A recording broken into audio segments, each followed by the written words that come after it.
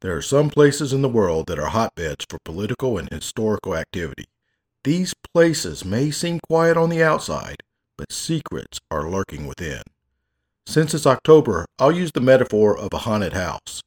From the outside, it may not seem like much to the naked eye, but when you look closer and learn the history, the truth becomes unveiled. Bahrain is one of these hotbeds, a seemingly quiet but prosperous country that harbors a tumultuous past. I'm Scott Parrish, and you're listening to Dying to Eat, the podcast that delves into different cultures and nations of the world throughout time while exploring the different attitudes about death and food. If you love history, good eating, and fascinating stories, then I have a great show in store for you, so make sure you stick around to the end to see what's cooking this week. I'd also like to take a moment to thank our sponsor, thetailoredhemp.com. Healthline states research suggests that CBD shows promise in helping relieve pain and reduce inflammation, which could be useful to athletes participating in intense exercise. So if you're a serious athlete or a weekend warrior and you want high-quality CBD, reach out to thetailoredhemp.com. Now on with the show. Not many people know where Bahrain is, and partially that's because it's rather small. If you look at the Arabian Gulf, you'll see the bigger countries like Saudi Arabia, Oman, Kuwait, and then you get to a small archipelago above Qatar, and you've reached Bahrain. Bahrain is made up of 33 natural islands. However, extensive land reclamations have actually increased the size of Bahrain by about 40 square miles, or about 100 square kilometers, and increased the island count to about 84 with artificially constructed islands and inlets. Nonetheless, the entire country at its longest is only about 48 kilometers and about 16 kilometers wide. The largest island, Bahrain Island, makes about 83% of the country's landmass and contains the country's capital, Manama, a modern-day architectural metropolis with tall, enticing skyscrapers, each one almost competing with the other to show superior design and elegance. The country is divided into 12 municipalities and 5 different governorates. The vast majority of people live in the north, specifically in the capital, Manama, and adjacent towns right next to it. The south governorate is barely populated, and less than 100,000 inhabitants stay there. The government wants to change that, though, and has been developing civil engineering projects to lure the population to spread through the outer secluded regions of the country. For example, constructing a water park in the middle of the desert and a massive $6 billion project called Durrat Al Bahrain, the largest artificial island residence located right at the southernmost tip of the country. Seriously, go look at the pictures of this project. It's really pretty wild. The most confusing part of Bahrain's geography would have to be Hawar Islands. That's part of the southern governorate. These islands are a group of islands that, although at the closest, are less than 2 kilometers from Qatar, where a source of lots of territorial disputes happen and do belong to Bahrain. Now, although Bahrain is an island, they do have access to Saudi Arabia by the King Fahd Causeway, built in 1986. The bridge was a huge deal, in which prior to its construction, the only way people could get to Bahrain was by a 30-minute flight or long ferry ride. Since then, the two countries have never been closer together, both literally and figuratively. Now, Bahrain is in the process of building another bridge between them and Qatar, currently referred to as the Friendship Bridge. After completion, it will be the world's longest fixed causeway. Now, looking at a satellite map, you would think that Bahrain doesn't really have much to offer other than sand. To be fair, it is pretty flat. It's dry desert with no forest. However, there is a tree of life standing in the South Governorate all by its very own lonesome. It's the oldest and only major tree growing in the entire area, serving as a tourist destination. But what's really impressive about this tree is that it's been dated to be over 400 years old. As far as trees go, that's a long time. Bahrain is one of the 18 countries in the world that doesn't have any rivers, natural lakes, and it rarely rains there. Yes, about 92% of the country is desert. However, they do have a few of somewhat wetter and milder areas along the west coast. So, how do they get their water? Well, Bahrain is lucky because it's located on the Dammar Aquifer, a region that soaks up water from the porous rocks and sands and distributes the water through underground a network of springs in multiple regions. That water is then extracted and purified at salinization plants. However, drought remains a very common problem for the country, and it's not uncommon for huge dust storms to engulf the entire region. Not unlike what we learned from our Angola episode, Bahrain has not put all of their hope into their oil industry. Over the past few decades, they have diversified their revenue to various categories, including banking, finance, machinery, and even tourism. In fact, according to the Economic Index of Freedom, Bahrain has the freest economy in the Middle East, especially after signing a free trade agreement with the U.S. in 2005. In 2006, the UN cited Bahrain as the fastest growing economy in the Arab world, even passing the United Arab Emirates. Now, when it comes to the population, Bahrain is pretty strange because it's one of the few countries in which expatriates or exiled persons outnumber the nationals. With about 1.2 million people, Bahraini nationals only make up about 46% of the population, and expats make up about 55%. The most common nationalities of expats are Indians, Bengalis, Pakistani, Filipino, and Indonesians. The funny thing about that, although, is that Arabic is the official language. Most of the population has to learn English because that's the universal language which nationalists and expats use, and of course even tourists, so that they can communicate. This makes Bahrain a very English-friendly country. Freedom of religion is allowed, however. If one were to apply for Bahraini citizenship, it would be much easier for a Muslim to be accepted, as the country is still predominantly run by a Muslim parliament and a Sunni Muslim royal family. Did I forget to mention that Bahrain is a monarchy?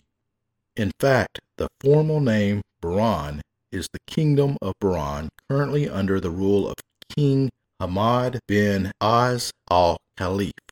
Man, that's a super long name. But he's a big, powerful, rich guy, so he can have 4 or 5 names. This monarchy is actually very new, and it actually just started in 2002. Some people will say that it's a constitutional monarchy, and some will say that it's an absolute monarchy. Hamad bin Ida actually comes from a long line of people known as the Al Khalif family, which has, in some uncertain terms, had a dynasty over the country for 3 centuries. However, each head of state only gave himself the title Hakim, which means something along the lines of national caretaker, or Emir, which means chief. After his father died, Hamad bin Ida took over the role of the second Emir, with his father being the first Emir, then later officially proclaiming himself as King of Bahrain. I guess he just skipped the job interview, right? So, I don't know. This was taken with some mixed reviews, of course, and some liked it and some didn't. Others that particularly didn't like it were the Shia Muslims, which make up the slight majority of the country's Muslim population. Complaints about the king and how he administered national affairs started to boil, and after an uprising in Egypt in the late 2000s, many Bahraini citizens jumped in and things got a little heated. The country saw some of the worst clashing and protesting that it's ever seen in years.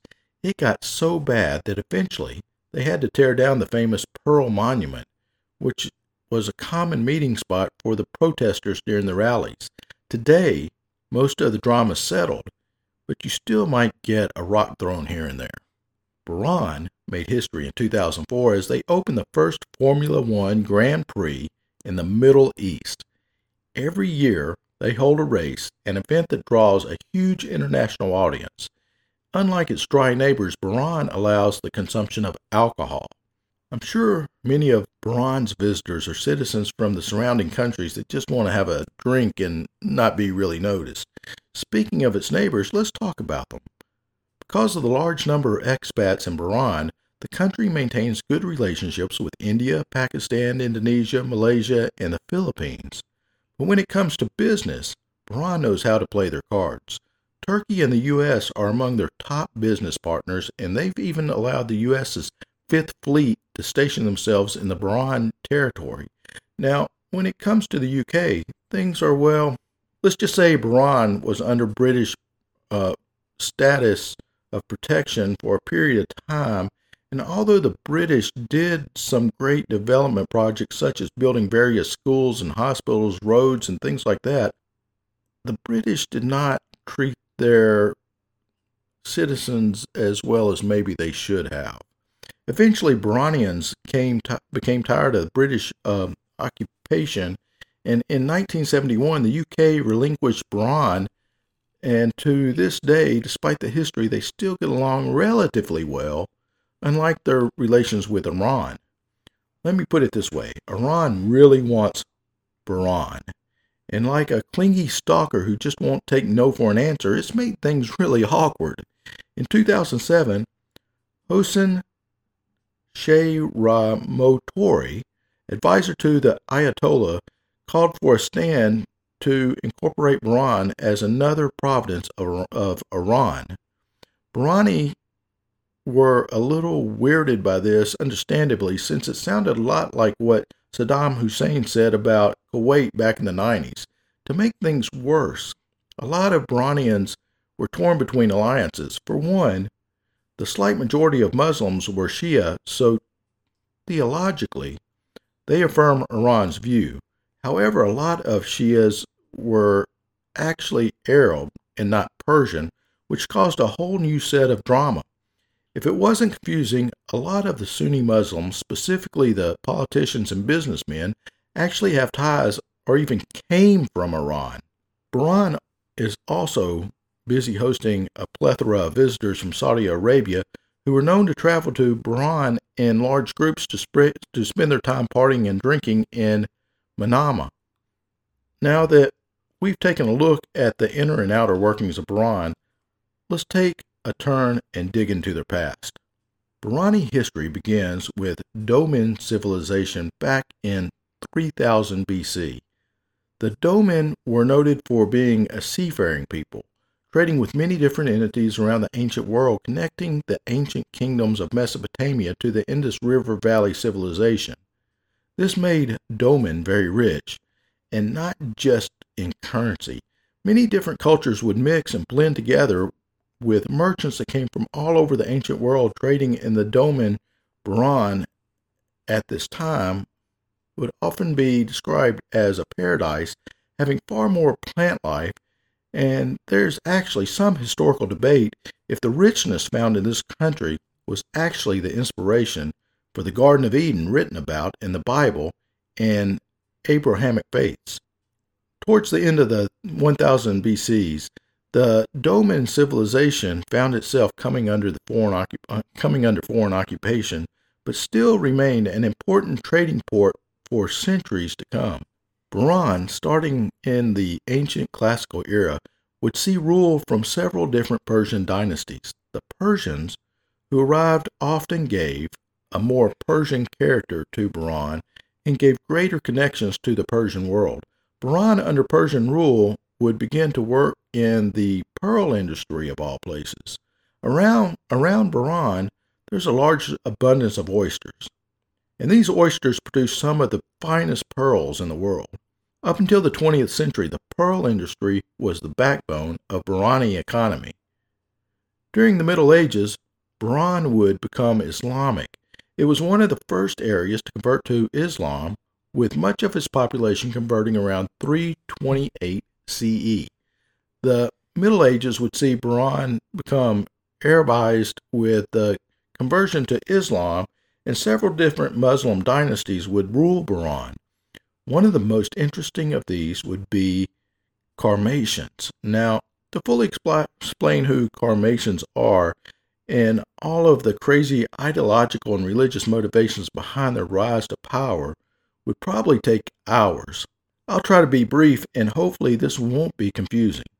So the Carmatians were an Islami Shia Islamic group that opposed the Sunni rulers of the region.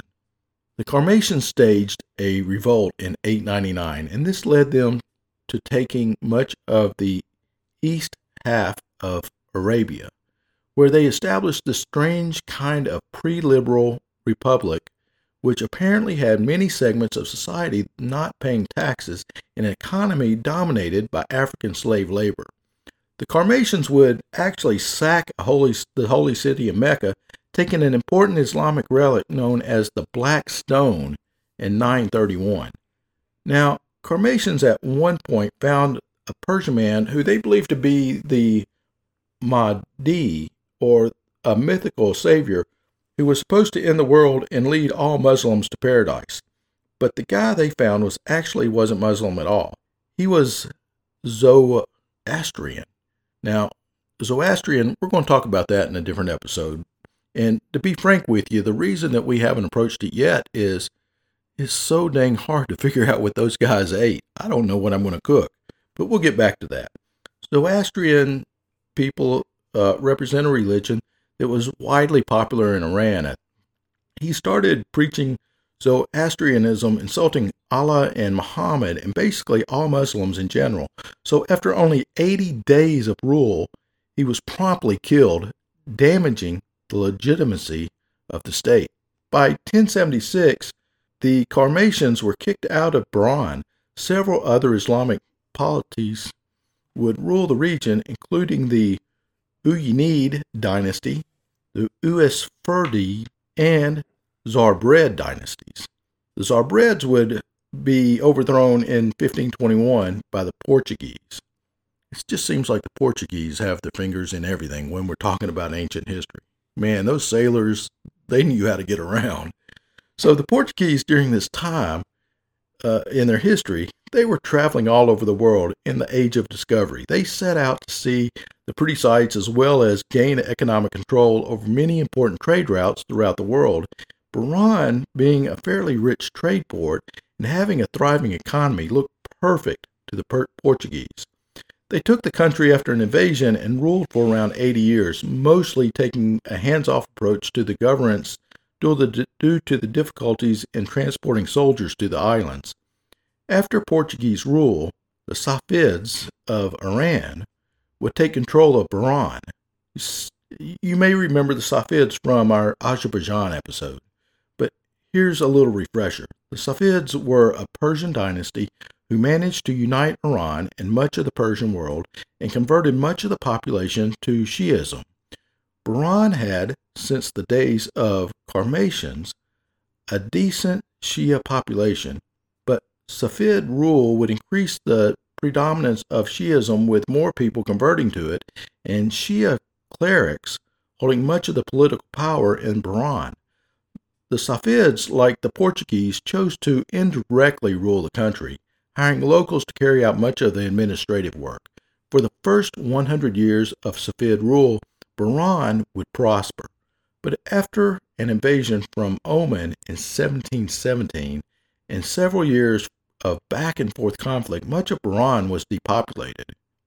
I think you should read depopulated into a bunch of people were killed, but let's not go too far down that right now. This point in time would see a lot of unrest, and as different Arab tribes, local rulers, and even an occasional European would try to gain footholds in the region and gain access to the lucrative trade in the Gulf. In 1753, with unrest throughout the Persian realm, Bahrain came under the rule of Nasser al-Miakuru. Nasser managed to take several cities in the Persian Gulf, and Bahrain, while still remaining as a puppet king to the Persian Shahs, Nasser only managed to rule for several years, but Bahrain was invaded in 1783 by Qatar-based tribes known as the Bani Ubaha. One of the clans of this tribe, the Sunni Al-Fia, would manage to take control of the country, establishing a monarchy, calling themselves the first Hakamun of Bahrain. The Caliph would bring Sunni to power in the country, although Sunni would remain the minority. But while the Caliph were in control of Bahrain, they were still fraught with danger all around them. Rival tribes would fight for control of the region, and Persians, Omans, and Ottomans all had eyes on Bahrain, hoping to take over this series of islands. However, a new player entered the region, one which Bahraini hoped they could establish their independence. We've mentioned them before. Were you paying attention? That would be the British Empire. During the 19th century, the British Empire was growing throughout the world, and the Middle East looked like just another great place to go and colonize. Starting in 1820, Bahrain would sign a series of treaties with Britain that recognized the caliphs as the rulers of Bahrain, but giving the British an increasing amount of control of Bahraini foreign policy. After a disastrous war between Bahrain and Qatar in 1868, Bahrain signed away its independence by making Bahrain a protectorate of the British Empire, although with the caliphs still being given a large degree of self-autonomy.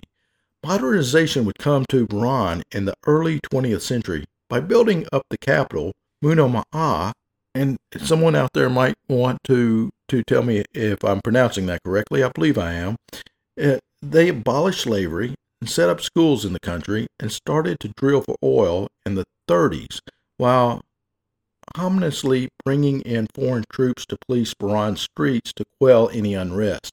Oil would change the economy for the country as the pearl industry in Bahrain began to die off due to the rise in the Japanese pearl industry. Oil instead would be highly valued because, well, it's oil, right? It makes just about all the modern machinery work. Speaking of which, a new type of modern machinery would enter the country, the battleship. The British would set up a naval base on the island to help secure their interest in the region. But despite all of these changes and ruling elites becoming fabulously wealthy, a growing discontent began to emerge in Bahrain. This wealth was concentrated in the upper crust of the society, while pretty much everyone else gained nothing. Bahrain also experienced new competing ideologies that rocked much of the Arab world. Pan-Arabism, or the idea that the Arabic world would unite to throw off the Western influence, became a predominant ideology among much of the intellectual class. Slowly, leftist groups began to emerge from the country. In 1965, an uprising broke out in much of the country, and with recently laid-off petroleum workers, leftists, and students occupying several parts of the country before being put down by British colonial forces. The British eventually realized that they couldn't hold on to the Persian Gulf colonies. In 1971, they left, giving independence to Bahrain. However, in many ways, things would remain the same. The Caliph would remain in power and gave themselves the name Emir. Briefly, a limited democracy was introduced with an elected parliament, although it would quickly be dissolved in 1975.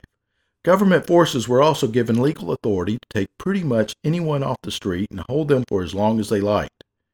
Sunni Muslims in general would continue to dominate politically and economically. Even Bahrain's role as a naval base would remain. While Britain left in 1971, the U.S. Navy arrived soon after, using it as a base to stage further military operations in the Persian Gulf.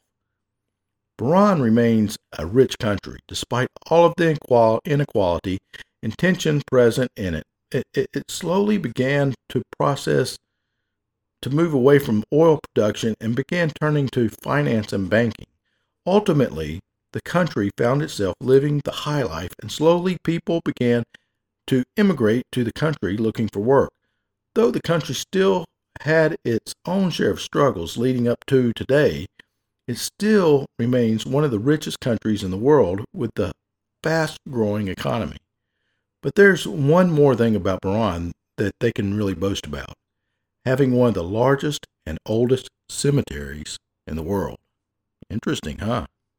The Domen burial mounds, built between 2200 and 1750 BC, span over 21 archaeological sites in the western part of the island. 6 of these sites are burial mound fields consisting of a few dozen to several thousand interned. In all, there are about 11,700 burial mounds. Archaeological evidence shows that the burial sites were originally not constructed as mounds, but as cylindrical low towers. The royal mounds, characterized by their pronounced sizes and elaborate burial chambers, were constructed as 2-storied towers forming a ziggurat-like shape. 2 of the last Domen kings have been identified as Rimun and Yala-el in relation to the royal mounds 8 and 10. The Domen burial mounds illustrate globally unique characteristics not only with regards to their numbers, density, and scale, but also in the terms of construction, typology, and details such as their alcove-equipped burial chambers. As remains of settlements were scarce and buried under thick layers of soil, the Domen burial mounds are the most extensive and most apparent evidence of early Domen culture.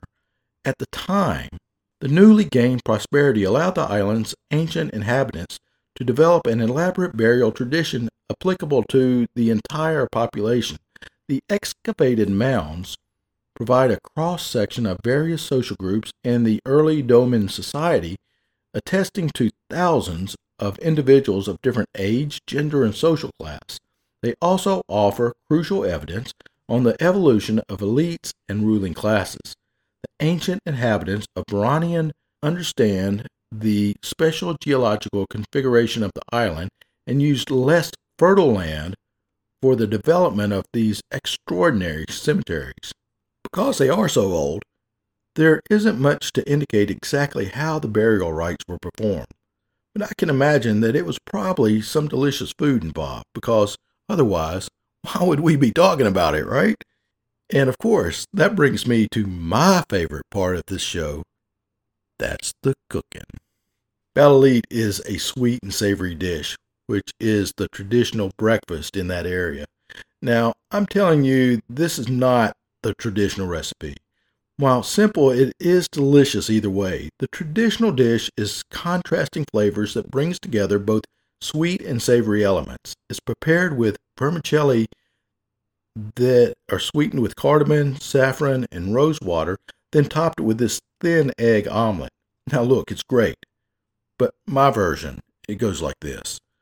To make 4 servings, you need 12 ounces of vermicelli, 2 tablespoons of unsalted butter, 2 large garlic cloves, minced, a half of a small white onion, diced, and 4 eggs, and of course salt and pepper to taste. In boiling water, cook the vermicelli for about 3 minutes and drain it and set it aside. In a frying pan, melt 1 tablespoon of butter over medium-high heat. Sauté the garlic and onion until fragrant. Then add the vermicelli with the other tablespoon of butter and flash fry for about 2 minutes. Now divide that into 4 portions.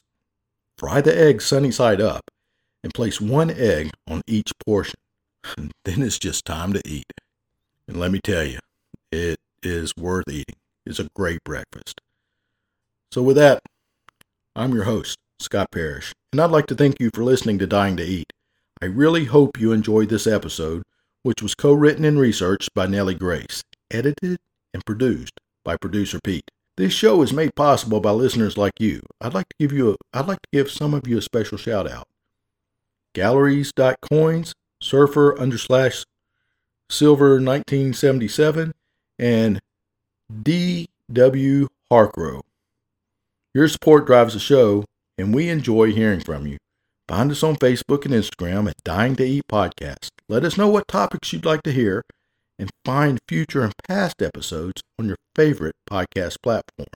Make sure to drop us a like, give us 5-star rating, and don't forget to hit the subscription button to stay updated on the latest episodes. Until next time, stay lively.